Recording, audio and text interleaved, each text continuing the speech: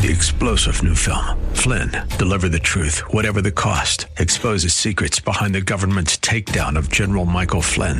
Flynn knew what the intel world had been up to. He ordered the first audit of the use of contractors. This set off alarm bells. He told the truth. He was the most dangerous person for Donald Trump to hire. They had to get rid of Flynn. Flynn, deliver the truth, whatever the cost. Available now. Watch it today. Go to salemnow.com. salemnow.com. Welcome to the Georgene Rice Show podcast. This program was originally broadcast live on 93.9 KPDQ. We hope you enjoy the show. Well, good afternoon and welcome to the Monday edition of the Georgene Rice Show. Glad to have you with us. Today's program is produced by James Blend. Clark Hilton is engineering. Dan Rice has given up his office for the sake of the cause, so we're grateful to him for that as well. Today on the program, we're going to talk with Horace Cooper. He's a senior fellow with the National Center for Public Policy Research and co-chairman of the Project 21 National Advisory Board and a legal commentator. He is part of a group of African-American leaders who came together after the Ferguson, well, actually it predates the Ferguson riots some 5 years ago, to address the issues facing African-Americans and how we can resolve these issues in a way that is consistent with good governance and peace. He's going to join us. We're also going to talk with Peter Yashik. He is the author of Imprisoned with ISIS, Faith in the Face of Evil. The book is published by Salem Books, is available tomorrow, in fact, for a purchase. It will be released. But he spent 445 days in prison with ISIS in the Sudan. He's going to tell us a bit about his story, but more importantly, what role did God play in his imprisonment, and what role did his people play in all of this? So I'm looking forward to sharing that conversation with you. I could literally talk with him all day. This is a subject that's near and dear to my heart. But we'll spend some time with him and give you just a taste of what he has written in his latest book, which I hope you will take the time to read. Again, the book is titled Imprisoned with ISIS, Faith in the Face of Evil, published by Salem Books. Well, of course, the top news story has been protests that are a response to the death of George Floyd at the hands of a police officer in Minnesota. His brother, Terrence Floyd, at an event earlier today, a peaceful demonstration, said of his brother George, "We want you to remember his name." He said, speaking for the family, "We are a peaceful family." And he asked all of those who were protesting in violence that they would stop, that it does not help the cause, that they're accomplishing nothing, and this is not what the family wants. There were also family members of others who have lost their lives, African-American men who lost their lives at the hands of police officers, who also said the violence commands attention, but it does not facilitate change.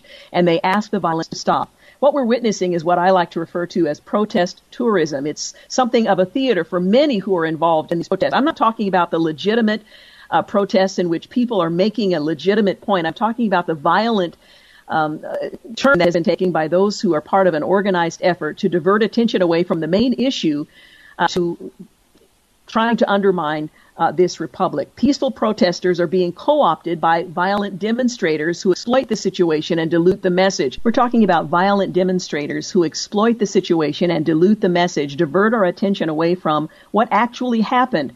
Earlier today, Terrence Floyd, the brother of George Floyd, whose life was taken by a police officer whose knee on his neck deprived him of his oxygen, said he was speaking for the family. He said, "We are a peaceful family. We do not want this violence." And I so appreciated the emphasis that he made. He said, "What are you accomplishing?" Absolutely nothing. He said, "I want you to remember my brother's name, George Floyd. George Floyd." In fact, he had the group chant George Floyd, and he rebuked the notion of violence. Peace on the left, justice on the right. That's the phrase that they settled on, suggesting no justice, no peace. That if you want peace, there has to be justice. And unless there's justice, there can be no peace. Those who divert attention away toward violence, they command attention, but they do not facilitate change. Justice deferred is justice denied, and it must be the case here. Now, already the individual whose knee was on the neck of George Floyd, resulting in his death, has been arrested. He has been charged with third-degree murder, and the Floyd family has released earlier today the autopsy of George Floyd, indicating that he died of asphyxiation. Now, that's significant because if the cause of death was heart failure, if he had a heart attack during this encounter, which would not have happened unless the encounter had taken place, then lesser charges would have been filed. If he dies of asphyxiation, then you can argue in court that first-degree murder charges are more appropriate in this casing. In this case. Now, one of the things that I appreciate that Dr. Martin Luther King said, and I was reminded by Dan Rice over the weekend, was that returning hate for hate multiplies hate, adding deeper darkness to a night already devoid of stars. Darkness cannot drive out darkness. Only light can do that. Hate cannot drive out hate. Only love can do that. And I would turn your attention to an article in Christianity Today about George Floyd, telling us a little about his background. He grew up and was a fixture in Texas before moving to Minnesota, but he was a man of peace. He facilitated ministries coming into the projects where he and his family lived to try to facilitate peace. This was a man of character. And as we consider these events that are taking place, I think we need to take a very sober look at our nation's history and what has transpired, and be prepared to do something. It's nothing more than to hold those in positions of authority to a greater accountability. Police brutality, it seems to me, not just black on white or white on black, but police brutality in general among that small percentage of law enforcement that abuse their power is an issue that must be addressed. Anyway, we're going to talk later in the program with Horace Cooper. He's a senior fellow with the National Center for Public Policy Research, and he's a co-chairman of the Project 21 National Advisory Board. This is a group of conservative African Americans who have confronted these issues head on for many, many years. And one of the things that they have said, and we'll talk with Horace about that, is the left is fighting for blacks, in quotes, while also demolishing our neighborhoods and ruining our lives, destroying the very businesses and residents that minority communities have worked so hard to create. So we'll talk with Horace Cooper about that a bit later in the program. Well, taking a look at some of the day's headlines, the nationwide riots sparked by the death of George Floyd escalated to extraordinary levels in the nation's capital on Sunday night. U.S. Marshals and Drug Enforcement Administration agents were deployed into the streets of D.C. To beef up security alongside local police, Secret Service, Homeland Security agents. The Justice Department confirmed U.S. Attorney for D.C. Mike Sherwin is heavily involved in the operation as well. Well, the senior official in the direct chain of command for defending Washington, D.C., said that at least 50 Secret Service officers were Sunday night present, and that some rioters were throwing bottles and Molotov cocktails. As observed in the New York City and elsewhere, groups in D.C. are planting cars filled with incendiary materials and so on. In addition, the entire Washington, D.C. National Guard was being called in to help with the response to protests outside the White House and elsewhere in the nation's capital, according to two Defense Department officials. Washington Mayor Muriel Bowser said that Sunday she had requested 500 D.C. guardsmen to assist local law enforcement. Later on Sunday, as the protests escalated, Army Secretary Ryan McCarthy ordered the rest of the guardsmen, roughly 1,200 soldiers, to report. Lights that normally illuminate the exterior of the White House were disabled early Monday morning, reportedly so that the Secret Service could use night vision equipment to monitor protesters. Authorities clashed with demonstrators for the third straight night. The parish house connected with historic St. John's Episcopal Church across the street from the White House was set afire late Sunday. The parish house contains offices and parlors for gatherings and much more. And other related developments. The president on violent protesters said, "Where are the arrests and long-term jail sentences?" He says, "You must overwhelm the protesters." A semi-trailer sped toward a crowd of protesters in Minneapolis on the bridge. The driver has been arrested, and miraculously, as was said by the police chief, no injuries were reported and no deaths. The famed D.C. monuments have been defaced after nights of protests that continue with curfews here and all across the country. Well, chaos broke out in several major U.S. cities, I believe 150 of them over the weekend, over the death of George Floyd in Minneapolis. In addition to the violence in Washington, rioters clashed with police in New York City, Los Angeles. People still out on the streets were acting like terrorists, according to some assessments. The National Guard's top general on Sunday said Guard units in nearly half of U.S. states have been mobilized to help major cities deal with the riots. And one of the unfortunate elements, I mean, there are many, is that the attention is shifted away from George Floyd and what happened to him to the riots. The moral authority is being drained away from that conversation, that debate, those peaceful protests onto what's happening across the country. Now, we're just about out of time. We'll continue to wind our way through some of the top news stories, so stay with us. Also, a reminder, Horace Cooper will join us a bit later in the program to talk about what black activists are saying nationwide about the rioting. We'll be back. You're listening to the Georgene Rice Show podcast. It's aired on 93.9 KPDQ. Hey, welcome back. You're listening to the Georgene Rice Show. Later this hour, we're going to talk with Horace Cooper about what some black activists are saying with regard to the rioting. They're condemning it, saying the left is fighting for blacks while also demolishing our neighborhoods and ruining our lives. We'll also talk with Peter Yashik. He's the author of Imprisoned with ISIS, Faith in the Face of Evil. He, for 445 days, was just that, imprisoned with ISIS. We'll hear more about his story when he joins us in the second hour of today's program. Well, health officials across the country have new concerns that the nationwide protests could spark a wider spread of the coronavirus after many cities reported bringing the virus under control. Scott Gottlieb, the former Food and Drug Administration commissioner, told CBS News Face the Nation that there are still some pockets of spread in communities. He said there has been an uptick in new coronavirus cases in recent days at the epicenter of the protests. Minnesota Health Department spokesman Doug Schultz said on Sunday that any spike from the protests will not be seen until 6 to 10 days after its transmission. The Star Tribune reported and pointed out that the Minneapolis provided hundreds of masks for protesters. Governor Tim Walz said, according to the paper, that he is deeply concerned about a super spreader type of incident. After this, we are going to see a spike in COVID-19. It is inevitable, end quote. Well, the U.S. has seen more than 1.7 million infections and over 104,000 deaths in the pandemic, which has disproportionately affected racial minorities. Another development, big city Democrats are imposing strict coronavirus lockdowns, are now letting Floyd rioters flout the rules, and some are questioning why the double standard. And health officials in the U.S. are concerned that the protests could broaden even further. Demonstrators in the last week have been seen in packed locations, not practicing social distancing. Many were without masks as they chanted, shouted, and sang, which creates more aspiration.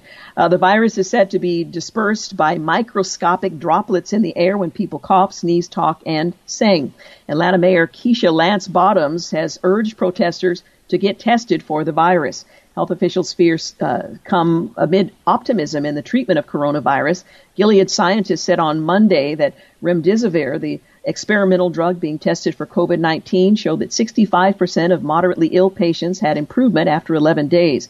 There's also some cautious optimism in Colorado as officials on Monday reported no new deaths linked directly to the novel coronavirus for the second straight day. Coronavirus deaths in the Centennial State have continued to decline since peaking in mid-April, the Denver Post reported. Well, the city of Wuhan, China, where the COVID-19 outbreak first emerged, recently launched a campaign to test every one of its 11 million residents for the virus. Less than 2 weeks into the drive, the city has tested about 6.5 million residents, according to the New York Times. Well, U.S. cities could adopt a similar pooled testing strategy to screen many residents at once and keep abreast of new waves of infection, but the approach only works as long as the overall prevalence of COVID-19 remains low, according to experts. And then there are questions about whether or not the Chinese have given an accurate report. Cancer patients infected with COVID-19 had a much higher risk of dying within a month than non-coronavirus COVID-19 patients, recent study has said. And small business owners already devastated by the coronavirus shutdown in several metropolitan cities are wondering whether they'll be able to economically recover after protests in reaction to George Floyd's death turned violent and rioters destroyed storefronts. Connecticut met Governor Ned Lamont's ambitious deadline for launching a coronavirus contact tracing program. Municipal health directors said it could be weeks before it's actually effective, according to a report. As economic activity resumes in China following the first wave of the coronavirus pandemic, levels of the air pollutant nitrogen dioxide are rising to traditional standards for the first time this year. And Deputy NHL Commissioner Bill Daley said the league plans to test all players every day for COVID-19 if the season resumes. And as restaurants and bars remain closed due to the coronavirus pandemic, home sales of alcohol and beer saw a significant increase. Now, as these businesses are reopening, liquor delivery services are reportedly still seeing growth. Well, on this day in history, 1813, the mortally wounded commander of the USS Chesapeake, Captain James Lawrence, gives the order, "Don't give up the ship." during the losing battle with the British frigate HMS Shannon in the War of 1812. And the phrase remains alive today. On this day in history, 1980, Cable News Network, or CNN, makes its debut. 2009, General Motors files for Chapter 11, becoming the largest U.S. industrial company to enter bankruptcy protection. Citigroup, Inc. and General Motors Corp. are removed from Dow Jones. Well, governors, mayors, and others are seeking answers to the mayhem, while celebrities post bail for rioters and looters, not for those who have lost their livelihoods. They're choosing to support the rioters and looters over the victims. The Joe Biden staff also donated to the group that is bailing out criminals. Justin Timberlake joined the bailing out of criminals as well. They got $200,000 from model and liberal activist Chrissy Teigen as well. What about the mom and pop small businesses and other business owners who were owned by, many of whom were owned by minorities in those communities who had nothing whatsoever to do with the events that led to the mayhem? I would refer you to comments I made earlier in the program. Well, the mayors of Atlanta and Denver were excellent in distinguishing between peaceful protest and violent destruction, and there is a big difference. Others have encouraged rage against police, and so-called social justice prosecutors have risen to power in such cities as Philadelphia, San Francisco, and St. Louis. Now we'll see if they protect the neighborhoods they claim to represent against violent mobs. The same goes for media and intellectuals who are in general portraying the riots as an understandable response to social injustice. Now that despite the fact that the brother of the murdered man has indicated that their family does not want to see this violence continue, that this is contrary to the core values of George Floyd himself, that he would not have supported this kind of response, and others who lost loved ones under similar circumstances also made the same point. They're looking for peaceful protests that will actually accomplish something. Terrence Floyd made the point, what are you accomplishing? Absolutely nothing. This is about my brother, George Floyd. I want you to remember his name, to remember the circumstances of his death, and to seek justice, not only for him, but to prevent similar events from occurring in the future. Most of them live far from the burning neighborhoods as they denounce police. I'm talking about celebrities and others who are supporting the protesters. Most of them live far away. They ignore that there is no chance of addressing social injustice without underlying civil order. The main victims of a summer of chaos in America will be the poor and minority neighborhoods going up in flames, and those are, for the most part, the neighborhoods that are going up in flames. From Donald Trump on Sunday afternoon, other Democrats-run cities and states should look at the total shutdown of radical left anarchists in Minneapolis last night. The National Guard did a great job and should be used in other states before it's too late. In fact, Mayor Wheeler in the city of Portland is now called in the National Guard here. From former Atlanta Mayor Andrew Young, he says two other groups came to town, Antifa and Boogaloo Boys, are provocateurs taking advantage of this all over the nation. We are clearly unprepared for this nationally. Larry Elder points out Saturday night, Los Angeles mayor finally called in the National Guard about 100 stores too late. The mayor of Minneapolis had to walk back his statement that every person arrested was from out of state. He also wants rioters to wear masks and practice social distancing, not really compatible with self-destruction and the destruction of others' property. Shane Harris says we are now hearing from local authorities. Of the 57 people arrested in protest-related incidents through Saturday morning, 47 or 82% provided a Minnesota address to authorities. The spokesperson for the Hennepin County Sheriff's Office confirms. California Governor Gavin Newsom says as the violence raged, millions of people are lifting their voices in anger, rightfully outraged at the systematic racism that persists in America. Our state and nation must build from this moment united and more resolved than ever to address the reality of racism and its root causes. Well, hear for that, but doing so with violent acts is certainly not the way to go. It further divides the nation and deprives minority communities of the possibility and potential of economic prosperity. We're going to take a break here in just a few moments. We're winding our way through some of the news headlines of the day. So stay with us. You're listening to The Georgene Rice Show. You're listening to The Georgene Rice Show podcast. It's aired on 93.9 KPDQ. Hey, we're back. You're listening to The Georgene Rice Show. Well, after 3 nights of demonstrations here in Portland, Mayor Ted Wheeler held a news conference this morning to address the city's response, adding that he's asked Governor Kate Brown to activate the National Guard in the city. Portland police said early Monday that 12 adults have been arrested, 2 youths have been detained after Sunday night's protest. The figure isn't final, and no information about the people arrested was immediately available. Mayor Wheeler lauded the mostly peaceful protesters who turned out Sunday while decrying those who chose to engage in violence. And there is a distinction between the two. They were a small handful from amongst thousands of peaceful demonstrators, the mayor said. But Billy Williams, the U.S. District Attorney for the District of Oregon, said law enforcement agencies in the city needed outside assistance. We need help. I'm asking the governor of Oregon to activate the National Guard. We need action now. This can't go on.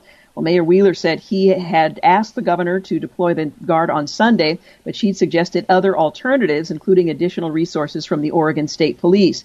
If troops were to be deployed in the city, Wheeler said, they would be focused on protecting property and buildings like the Justice Center, so local police would be able to focus on crowd control. Meanwhile, President Trump announced Sunday that the U.S. government will designate the far-left group Antifa as a terrorist organization. This comes as the president has blamed Antifa for riots taking place across the country in response to the death of George Floyd, the unarmed black man who died on the 25th while in police custody in Minneapolis, Minnesota, after an officer knelt on his neck for more than 8 minutes in an incident caught on video. The United States of America will be designating Antifa as a terrorist organization, the president tweeted on Sunday afternoon. Now, it remains unclear exactly who was behind the escalation that began with peaceful protests against police, with accusations lobbed against both far-left extremists and white nationalists. The president has been forceful in pointing the finger at the former. It's Antifa and the radical left. Don't lay the blame on others, the president tweeted. The Secretary of State, Mike Pompeo, was less decisive in stating who is behind the looting, arson, and violence that's taken place. While they called rioters Antifa-like during the appearance on Fox News Sunday Morning Futures, he said, I think it still remains to be seen exactly how the situation devolved from a peaceful protest to something entirely different. When I speak later in the program with Horace Cooper, we'll talk about how that devolution takes place and the fact that there's more than one group that could be labeled in that way. But who is Antifa?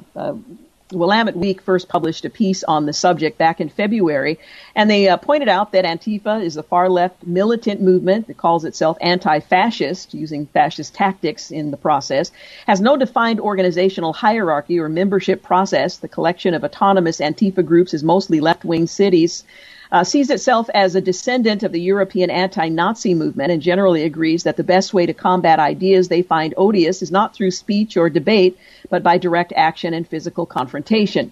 Now, the first modern Antifa group traces its roots back to Portland back in 2007, and more than a decade later, that's been a hotbed for many Antifa members' preferred activities, threatening and violently assaulting journalists, declaring that all police officers should be killed or at least fired, wearing dark clothing and ski masks that sometimes obscure their artificially colored hair, and even engaging in performative clashes with right-wing groups to urban life. Antifa was present during the infamous and deadly August 2017 Unite the Right rally in Charlottesville, Virginia. The event saw violent clashes between white supremacists, individuals protesting the removal of a Confederate statue, and left-wing groups. In a haunting moment caught on video, a neo-Nazi drove a car into a crowd of anti-protesters, killing one. Just a little bit of that history, but there are other groups by other names who see this as an opportunity to establish revolution. In other news, a divided Supreme Court on Friday rejected an emergency appeal by a California church that challenged state limits on attendance at worship services that have been imposed to contain the spread of coronavirus. Over the dissent of the four more conservative justices, Chief Justice John Roberts joined the court's four liberals and turning away a request from the South Bay United Pentecostal Church in Chula Vista, California, in the San Diego area. The church argued that limits on how many people can attend their services violate constitutional guarantees of religious freedom and had been seen as an order in the time of their service on Sunday. The church said it has crowds of 200 to 300 people for its services. Well, Chief Justice John Roberts joined the Supreme Court's four liberals in turning away a request from the South Bay United Pentecostal Church. Roberts wrote a brief opinion that the restrictions allowing churches to reopen at 25% of their capacity with no more than 100 worshipers at a time appear consistent with the First Amendment. Roberts said similar or more severe limits apply to concerts, movies, and sporting events where large groups of people gather in close proximity for extended periods of time.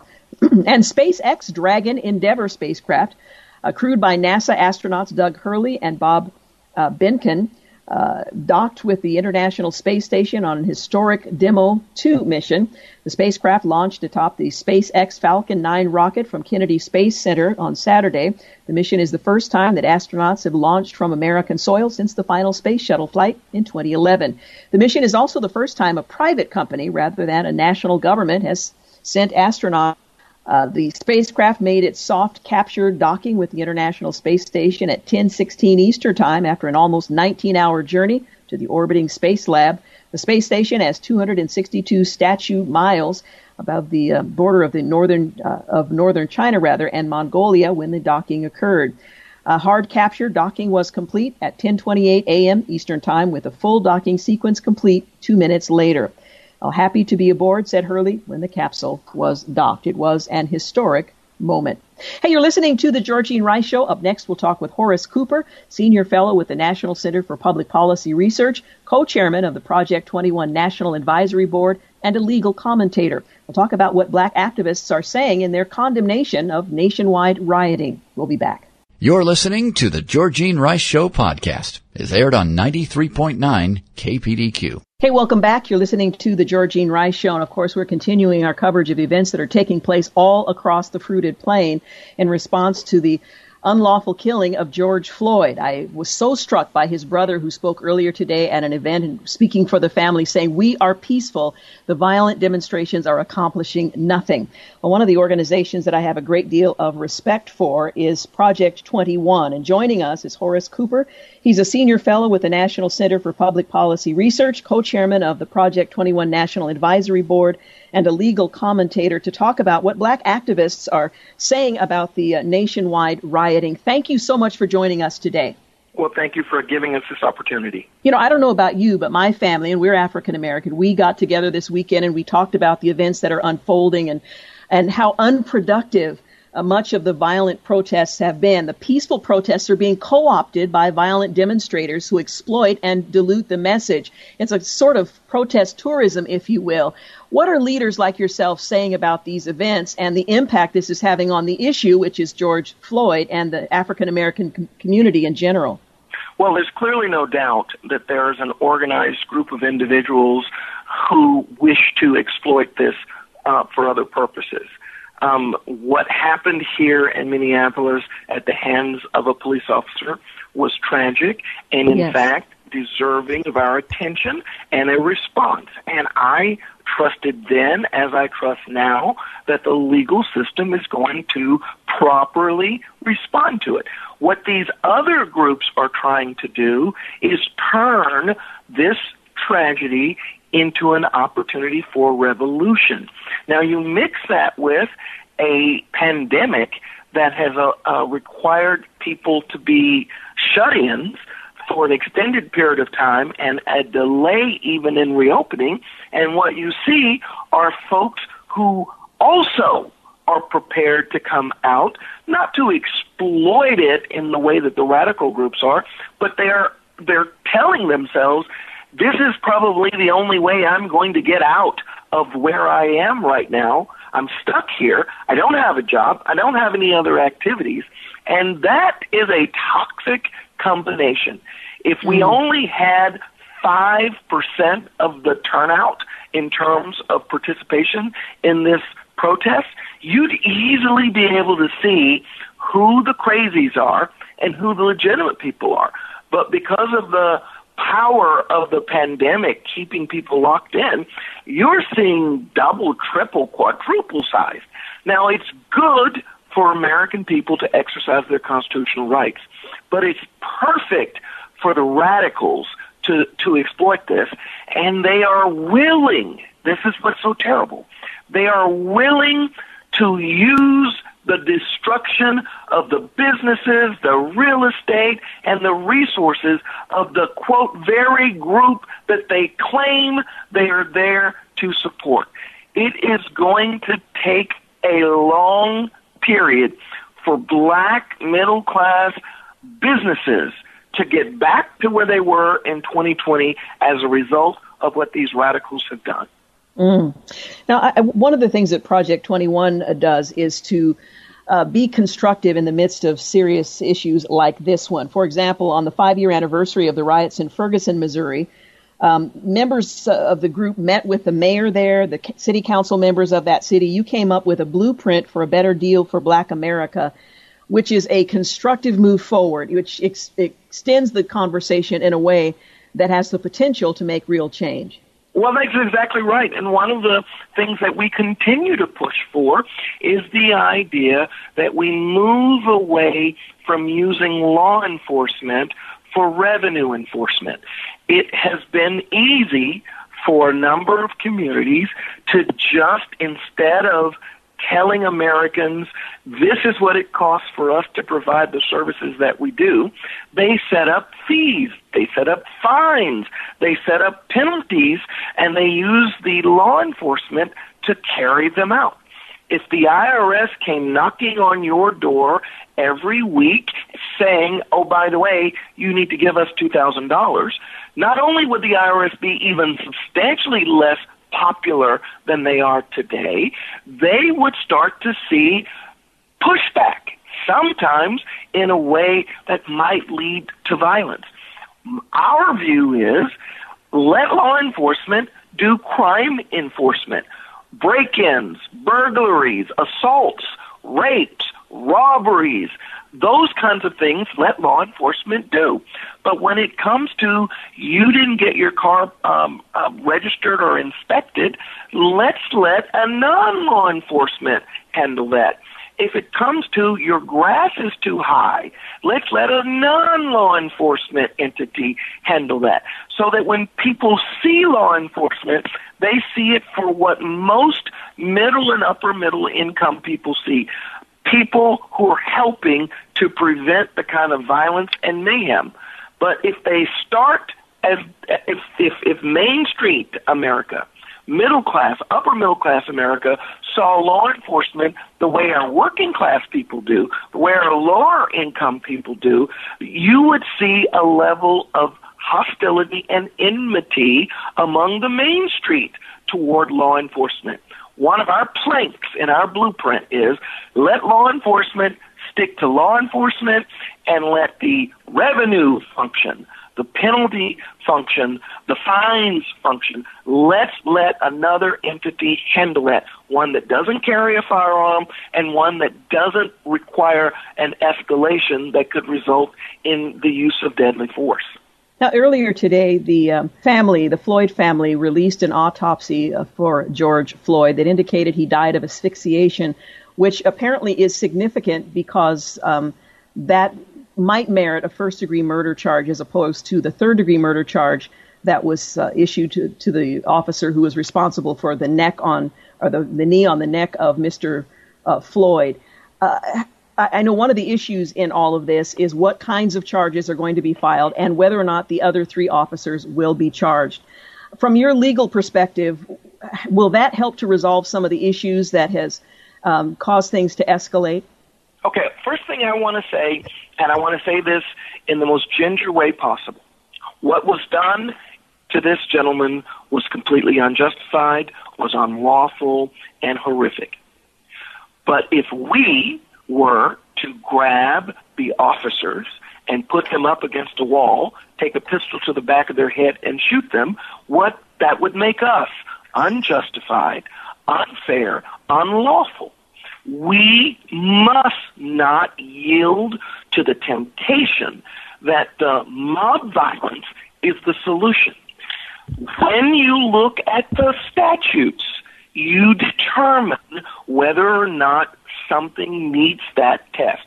Most deaths are not considered first-degree homicides. Most are not. And we would be doing ourselves a disservice if we insist on asking for a charge that the jury will refuse, a jury made up of people who are peers, who will refuse to select.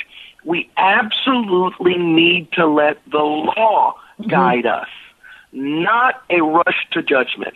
I'm not so interested in the specific charge because I believe that no matter what charge ultimately is provided, he is going to receive the upper end. All of the parties involved are going to receive the upper end. If it's a minimum of 5 years and a maximum of 25, he's going to be closer to the 25 than he is to the 5. The second thing is, it is normal in a prosecution process for them to assess evidence and then file new charges. Sometimes they go in and they say, we're going to have additional. We have multiple counts we want to add, or we're replacing counts. The idea that you would start with a count that you can't yet demonstrate satisfactorily that you can prove is a harm to the process of justice, not actually a help. I would look at the fact that the Attorney General of Minnesota is likely going to be overseeing this case and is going to see to it that whatever appropriate sanctions can occur will occur. Now, that's what I say if you're a reasoned person that you would be satisfied by. Not the idea, if they didn't take him up against the wall, pull a firearm out and shoot them, that's proof that there is no justice in America. That would make us no different than what ended up happening to Mr. Floyd. Are you optimistic that things will de-escalate and will return to the issues surrounding this case, the charges against the officer, the investigative process that has to precede those charges in a trial and all of that? Are you optimistic that we're moving in that direction, or what do you think needs to happen to achieve that goal? Well, I'm concerned, again, as I mentioned earlier, it could be 10 years before Black communities that have been harmed by the demonstrations up to this point can make that back up. During the Great Recession, when Barack Obama was president, it took almost the entirety of his 8 years for Black Americans to get back to where they were before the recession began, even though the official econometric measure said that recession ended 2 years into his administration. 8 years for Black America, 2 years is the official reckoning. I am greatly concerned, and I want governors, I want mayors to emphasize there is absolutely no reason, no justification for destroying property, to destroy investment, life savings, and to particularly let this happen in Black communities. That really hurts my heart that in the name of protesting for the rights of Blacks, people are literally setting Blacks back a decade. I am hopeful that working with this White House, working with those who are concerned in the law enforcement community, even those who work in the state National Guards, that they will work with those mayors, work with those governors, and turn this around. This cannot continue on the course that it's on. Horace Cooper, thank you so much. The voice of reason. Appreciate your talking with us. Thanks for having me on. Thank you. Again, Horace Cooper is a senior fellow with the National Center for Public Policy Research and co-chairman of the Project 21 National Advisory Board. You're listening to The Georgene Rice Show. News and traffic up next. You're listening to The Georgene Rice Show podcast. It's aired on 93.9 KPDQ. Well, good afternoon and welcome back. You're listening to The Georgene Rice Show.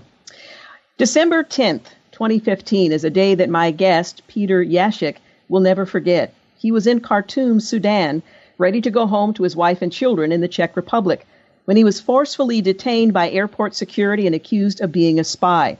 Well, that was only the start of his prison journey. Because of his work helping persecuted believers in Sudan through Voice of the Martyrs, he was imprisoned in Sudan with very little food, no real medical care, yet his faith in God was stronger than ever. But the challenges were mounting. He's made record of that experience in his latest book, to be released tomorrow, Imprisoned with ISIS, Faith in the Face of Evil. And this story that releases on the 2nd of June, he tells that story, the opposition he faced no matter where he turned, who his roommates were, and how God came alongside and strengthened him through this challenge. Well, my guest, Peter Jacek is the son of a pastor who was persecuted in communist Czechoslovakia, as well as equipped to join the Voice of the Martyrs in 2002 to help persecuted Christians in hostile areas and restricted nations. Today, Peter serves with Voice of the Martyrs as their global ambassador, traveling around the world to speak about his imprisonment in Sudan and encouraging believers to stand with our persecuted brothers and sisters in prayer and in action. We are so thankful to have you with us today. Thank you so much for joining us. Hi, everybody. Thanks for the invitation. Well, let's go back and talk a little bit about the nation of Sudan at the time the events that you write about took place. Describe for us the persecution that Sudanese believers were facing. If you visit the country of Sudan, if you would have visited that country at that time, you would have could get easily the false impression, that there is a certain level of freedom, because you would see churches from various denominations, you would see people going in and coming out. But the major problem starts when the person would follow Christ's Great Commission, which means to make disciples of all people, including the Muslim majority. Otherwise, if Christians just were practicing their Christian life inside the churches, they could live more or less free life. They were certainly experiencing some persecution, especially if they were not wealthy enough to send their children to private schools. They would have to memorize Quran with the Muslim fellow students. They would suffer some persecution, from the employers, because, the Christian employees would always have more difficulties to find jobs, compared to their Muslim neighbors. But the major problem started when Christians started to share the gospel with their Muslim fellow neighbors, which is illegal even now in Sudan, and at that time was they were highly persecuted for that. And I heard about that persecution when I attended a conference in Ethiopia in October 2015, and I heard compelling testimonies, exactly of what happens when there is a person like a Muslim background believer. It is illegal still now, and it was illegal at that time, to convert from Islam to any other religion. And I saw pictures of an injured young Muslim background believer student that, became a believer during his studies in Khartoum University. And I also saw pictures of churches, church buildings completely demolished just because their pastors were actively encouraging their church members to follow Christ's Great Commission. So that was what brought me there at that time. And unfortunately, the situation is still very similar, even though, we hear some news about some changes, President Bashir was removed you should know that the situation is also, very interesting, because the guy who led the coup was Ibn Auf, which was a cousin of President Bashir and married to his daughter. So what can you expect? What good can come out of this coup? And then the power was handed over to people that were very cruel, that are actually on the list of the ICC as wanted criminals. In your book, you point out that for 3 decades, the Sudanese government had targeted Christians along with those who aren't ethnically Arab for extermination. So this was extermination. That is the most extreme. And since the former president rose to power in 1989 through a military coup and established a strict form of Islamic law throughout the country, his brutal regime intimidated, arrested, imprisoned, and tortured Christians. You had traveled there as a representative of Voice of the Martyrs to meet with persecuted Christians, to do research. What was the purpose of your trip that was only expected to take 4 days? Yeah, you should understand that when I visited countries restricted like country of Sudan, I could not come as an official representative of the organization called VOM because, I always had to come secretly, unnoticed, like a tourist, because if they would know that there is someone who wants to document the persecution of Christians, they would immediately probably ban me from entering the country. So, I had good plan for these 4 days. I had secret meetings. I had everything carefully prepared. But of course, in country of Sudan, it was not very difficult to follow a Westerner, in the country that has, so many secret policemen, that are secret policemen that are going back and forth. They're monitoring the foreigners. That's very easy for them to monitor. And of course, I could expect that, but I thought that, my mission was completed. I have accomplished what I wanted. I met and interviewed the injured Muslim background believer. I also visited the sites of the demolished churches, even though it had to be at night, and I could not take photos because, with the flash I would be immediately noticed. But I had that good, feeling that my mission was completed, but only when I was holding the boarding passes in my hand, that was the moment when I got arrested by secret police. Now, the pictures and the material that you just described, I understand they were encrypted on your computer, so they would not be easily accessed. When you were arrested at the airport, what were you told you were being charged with? What was the purpose of that arrest? I was not told much when I was arrested in the airport because, those people spoke very poor English. I tried French, German, Russian, all the languages that I speak. My Arabic at that time was not fluent, so I could not speak in Arabic. But they just wanted my computer, my laptop, my cell phone, my camera, video camera. So I understood, that they wanted to search it, and I didn't want to give them passwords for that. So eventually, the time before the departure was getting shorter, and it was obvious that I will miss that flight. And then I was transferred to the headquarters of the secret police. And then they started the proper interrogation, with the person who spoke good English.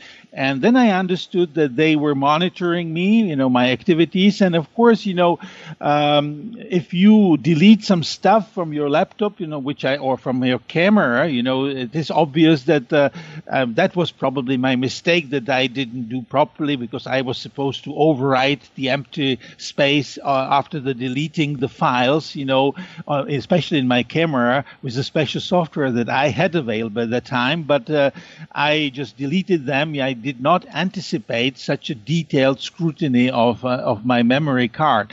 And of course, then if you have some other memory cards or sticks or external hard drives, if it's something that is empty, unless it is rewritten or reformatted or with a special program, there can be always something digged out of it, and that was actually the case.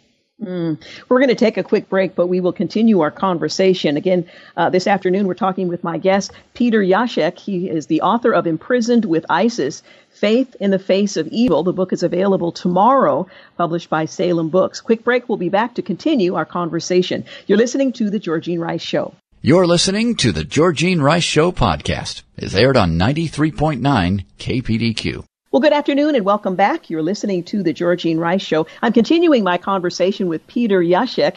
He is the author of Imprisoned with ISIS, Faith in the Face of Evil. It's not just a book. It is his story told in some detail to give you some indication of what persecuted believers face when the enemy captures them and experience imprisonment. Now, you had come to minister to and to learn more about persecuted believers in Sudan. You had just become, as you told us before the break, you had just become one of those persecuted believers. Tell us about your first experience when you were ultimately imprisoned and who your fellow cellmates were.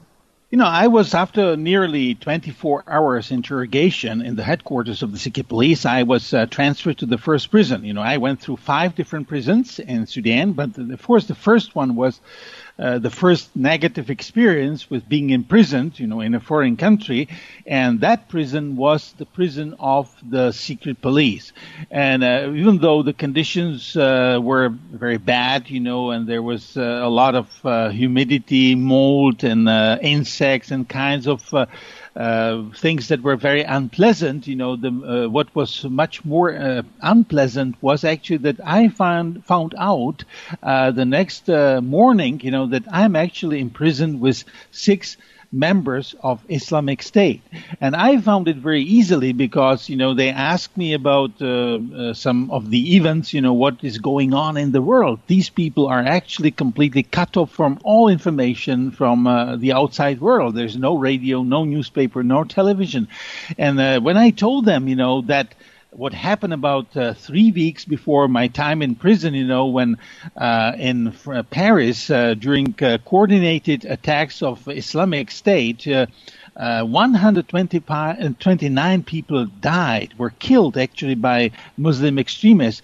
They interrupted me and they bursted in a celebration of shouting Allahu Akbar for several minutes and hugging each other, rejoicing that 129 infidels got killed. That was the moment when I realized that I am amidst of these ISIS people. And of course, later on, they clearly identify themselves. I got more information about each individual, what did they do, for instance, there were a Libyan guy who at the age of 12 was sent by his father to be a bodyguard of Osama bin Laden, and this guy was treated with high respect from the other people, and they used to call him a man of sword. And I actually thought that this was the title was because of his work with Osama bin Laden, but only after he was transferred to other cell, I found out that the true reason of him being called a man of sword was not being bodyguard of Osama, but being a member of the, squad that actually beheaded the 20 Coptic Egyptian Christians and 1 African Christian on the Libyan shore in February of 2015, just a few months before he was with me in the same cell. I could say he, in a figurative way, that he still had the fresh human blood on his hands. And that was very shocking, and not only that, but there were some other conditions like, I have lost in the first 3 months, 55 pounds of my body weight. After 1 month, they realized that I was actually, when I was transferred to the hospital, that I lost half of my blood. And being heavily anemic and malnourished, that made the whole life in this prison cell with the ISIS guys a lot more complicated and hard. And then now I come, to the point that I realized, my major concern at first was not that I would die in this prison, but that I would rather lose my sound mind, because, I was witnessing not only 5 times per day prayers, but I could not have a Bible. They could have Qurans. They were reading Qurans, the whole day, if they were not sleeping or eating. And all of that, was kind of, I was worried that I may lose my sound mind, and I started to pray and ask the Lord, please keep my mind sound. I was not that much surprised that I am in prison, because I consider, based on what the Bible teaches about persecution, that persecution is actually an essential part of a Christian life. The Lord Jesus was preparing his followers that they will be persecuted, and he didn't promise them that always they will be released from persecution like I was. He said even some of you will be killed. When you read what Paul was teaching his followers, and he said, everyone who wants to live godly life in Christ Jesus will be persecuted. That's in 2 Timothy 3:12. So I was teaching others and encouraging others that the persecution is an essential part of the Christian life. So how could I be surprised? But of course, when day by day, week by week, months by month, months, I started to ask the Lord, how long, Lord? How long I will have to be in this prison? In addition to being housed in the same cell, a cell that, as you describe it, was really intended for an individual, but there were several of you there, so the condition in of itself was unbearable. But you were tortured regularly at the glee of your ISIS, your Islamic State cellmates. Mm-hmm. Yeah, it started with my freedom of movement in this cell that was very crowded. I know it sounds a little bit strange, how could you move, but you can still move in the small space. I was not allowed to cross, when they were walking from one end to the other end. I was not allowed to speak on my own. I only I was supposed to answer their questions. And later on, they started to slander me with bad words. I was not called Peter anymore by them. I was called, Khinzir, which in Arabic means a filthy pig. And they call me filthy pig, come here, filthy pig, go there, so that was like that, or filthy rat. And shortly after that, they started to slap my face, beat me with their fist to my face, or later on, they used a wooden stick and they were beating me with the wooden stick, or they were kicking me with their shoes, with their legs, with their shoes on, and or they try to invent ways how to make my position very uncomfortable, that when I was released from that position, I could not walk, I could not stand because of the pain, after being in a very uncomfortable position for a long time. But that all was the moment, when I realized that the words of Apostle Paul that he says in 2 Corinthians 12:10, he says, when I am weak, then I am strong. So when we reach the bottom of our physical or emotional strength, then we can experience the Lord's strength. And I was able to pray for those people. I was able to, even turn my other cheek when they were beating me. And I can honestly tell you, it was not me who was able to turn the other cheek. It was actually Christ in me who was able to turn the other cheek to them and also to share the gospel with them. And I was experiencing such a moments of peace, even when, especially actually when I was being beaten by them. And their effort to, they always came, with new ways of torturing me. And eventually they came with the idea that they will do the waterboarding on me. And, they made everything ready for that. They even convinced the guards to move 7 of us from our cell where there was no running water to the other cell, the only cell actually on that floor that had running water, so that they could do the waterboarding. They prepared some cloth, that they could cover my face with. And when everything was ready on that morning, the Lord intervened in the last moment. But I have learned, whilst being with these guys, one other big lesson, the power of prayer. I was amidst of my enemies, literally not knowing when they will slap me, kick me, or use the fist to my face, or use the wooden stick. And, after all the 5 days prayers in the evening, I could say that the nightlife started in the cell.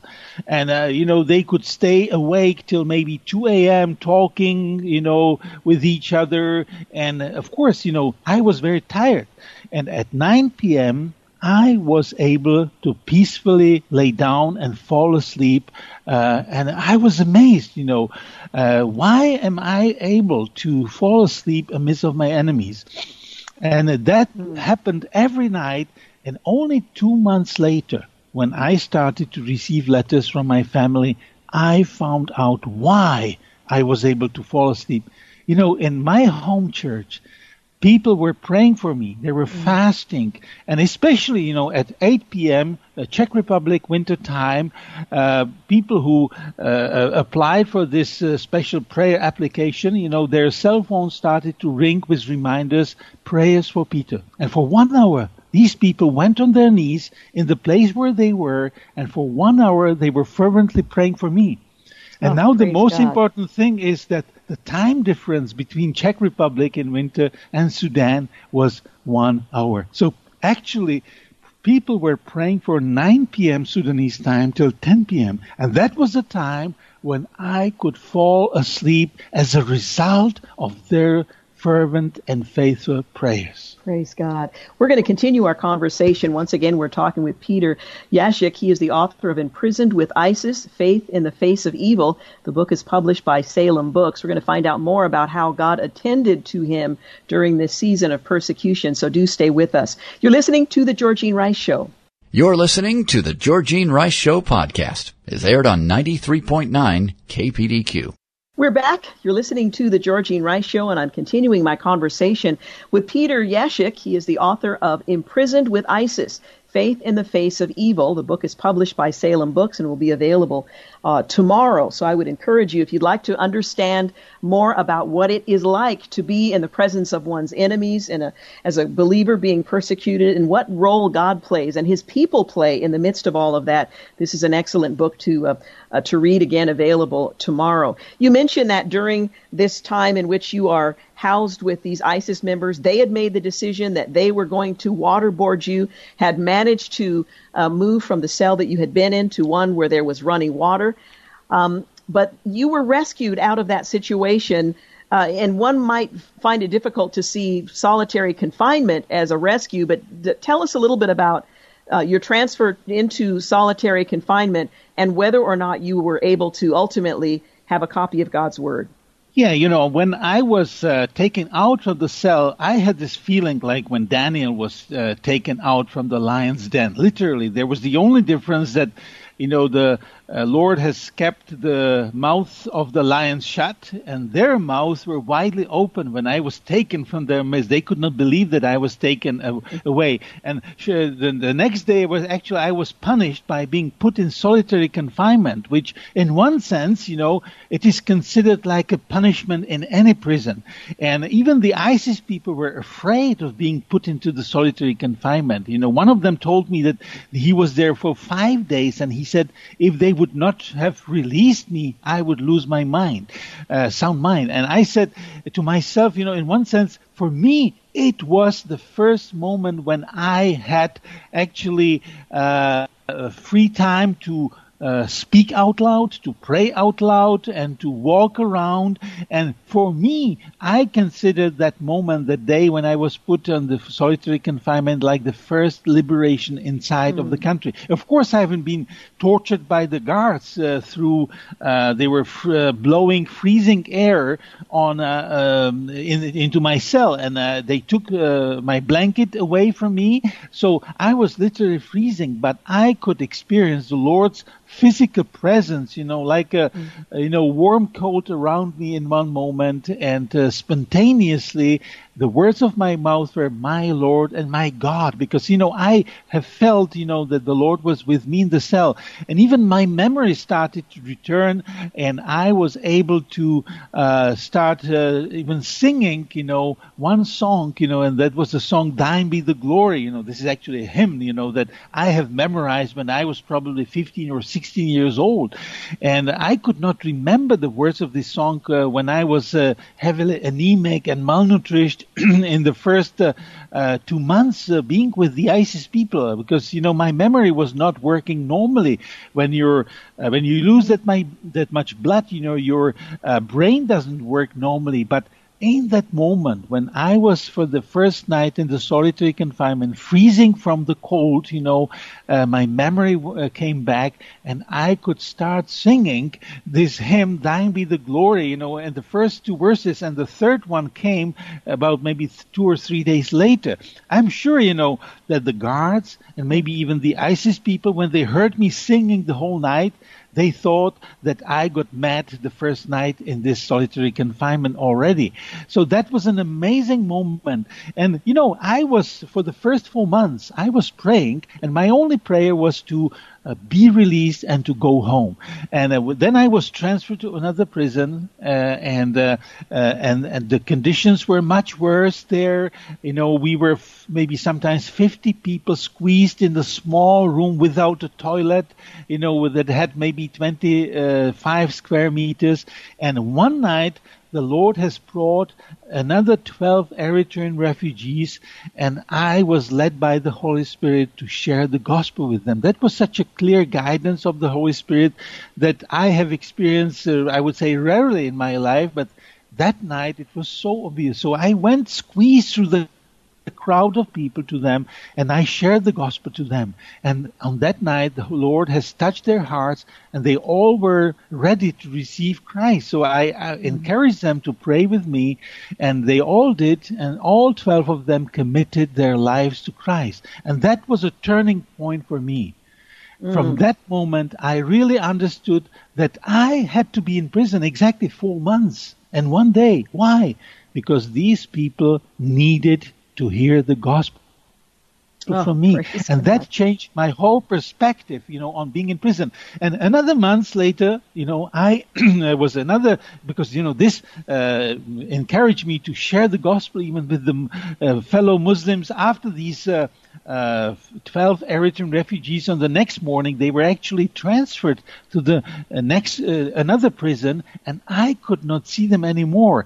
But I started to share the gospel with all the other people, even the Muslims, right?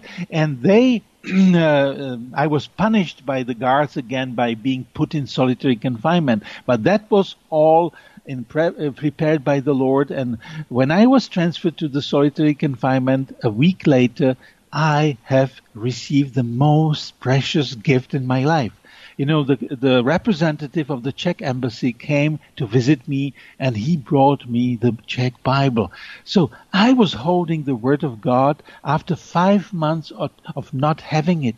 And I was so hungry after the Word of God that I immediately started to read, just standing at the window when the daylight was coming in, and I could read from 8 in the morning, maybe till 5 p.m., but I finished reading the Bible within 3 weeks, from Genesis to Revelation. That just documents how hungry I was after the Word of God. You spent 445 days in prison.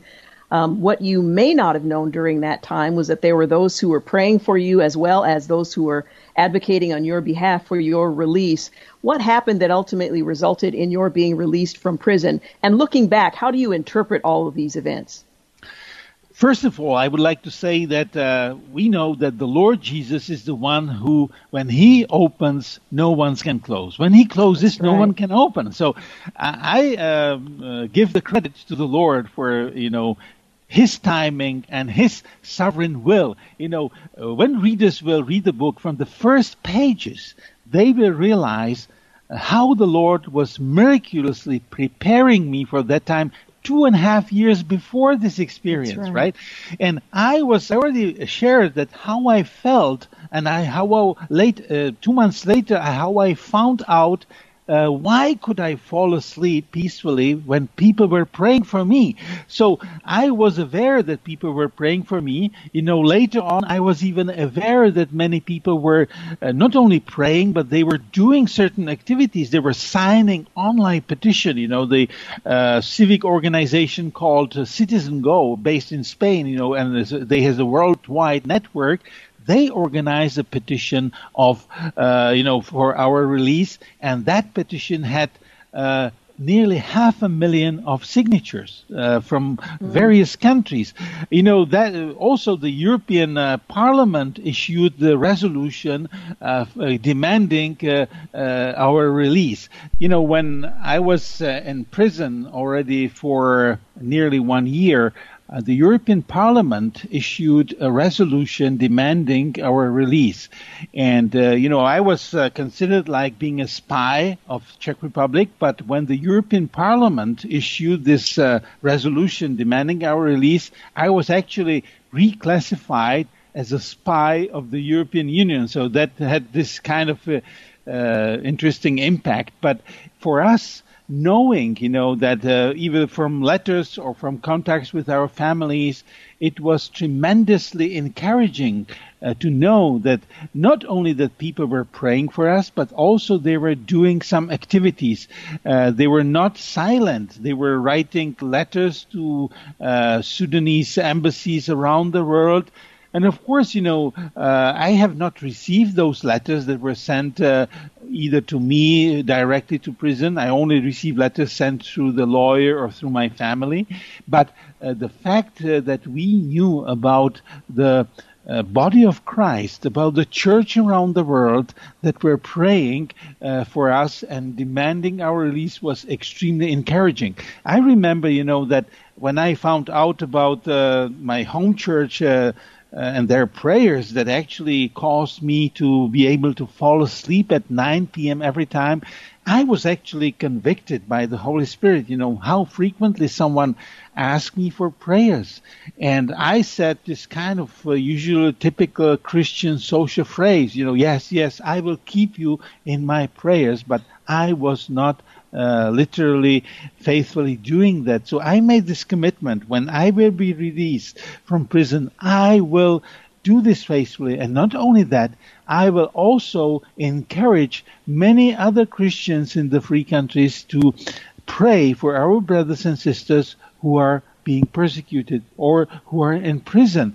And of course, I knew that persecution is an essential part of the Christian life.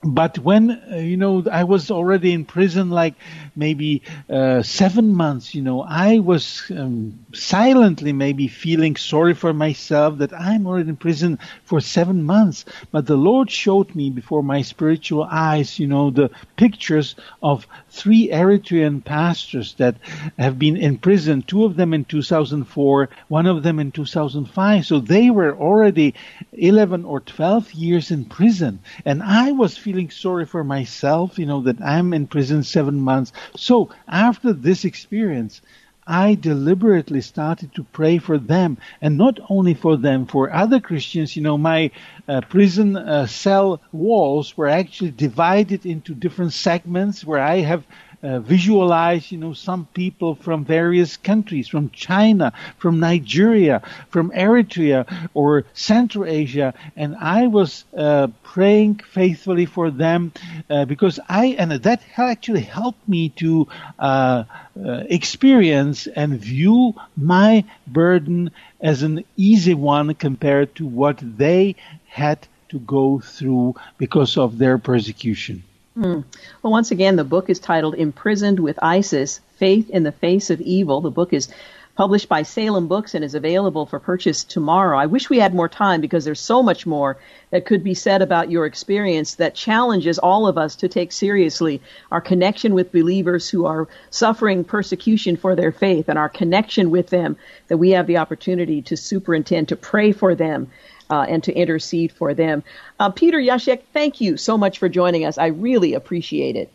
You're welcome. God bless you. Thank you. You too. Again, the book is titled Imprisoned with ISIS, Faith in the Face of Evil. I would highly encourage you to read the book to gain an understanding of what many of our brothers and sisters are facing for the sake of and the cause of Christ.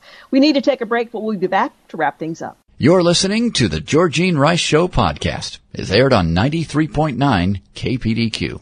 Hey, we're back. You're listening to the Georgene Rice Show. I so enjoyed my conversation with Peter Jacek, who spent 445 days in a prison in Sudan.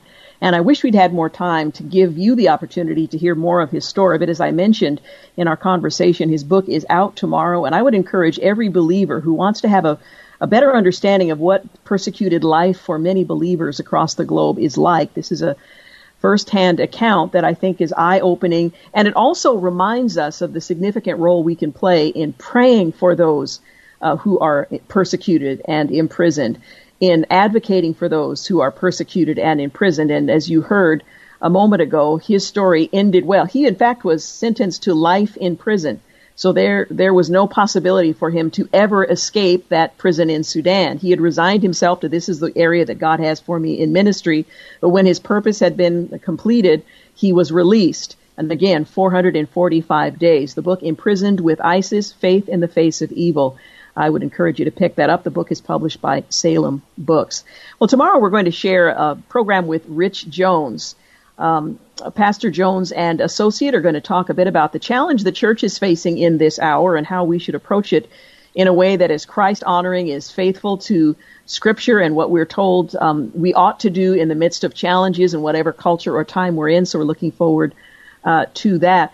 And on Wednesday, we're going to share the Christian outlook as it focused on our pandemic and how people are navigating this season as well. So looking forward to sharing that with you. Want to thank James Blend for producing today's program, Clark Hilton for engineering, and Dan Rice for the use of his office. And thank you for making the Georgene Rice Show part of your day. I hope you'll join us here tomorrow, right here on the Georgene Rice Show. Have a great night. Thanks for listening to the Georgene Rice Show podcast. If you'd like to download a podcast of the show or would like more information on today's guests, please visit the show at kpdq.com or on Facebook. Follow the show on Twitter at GRice Show and like us on Facebook. And join us live every weekday at 4 for more critical thinking for critical times on 93.9 KPDQ.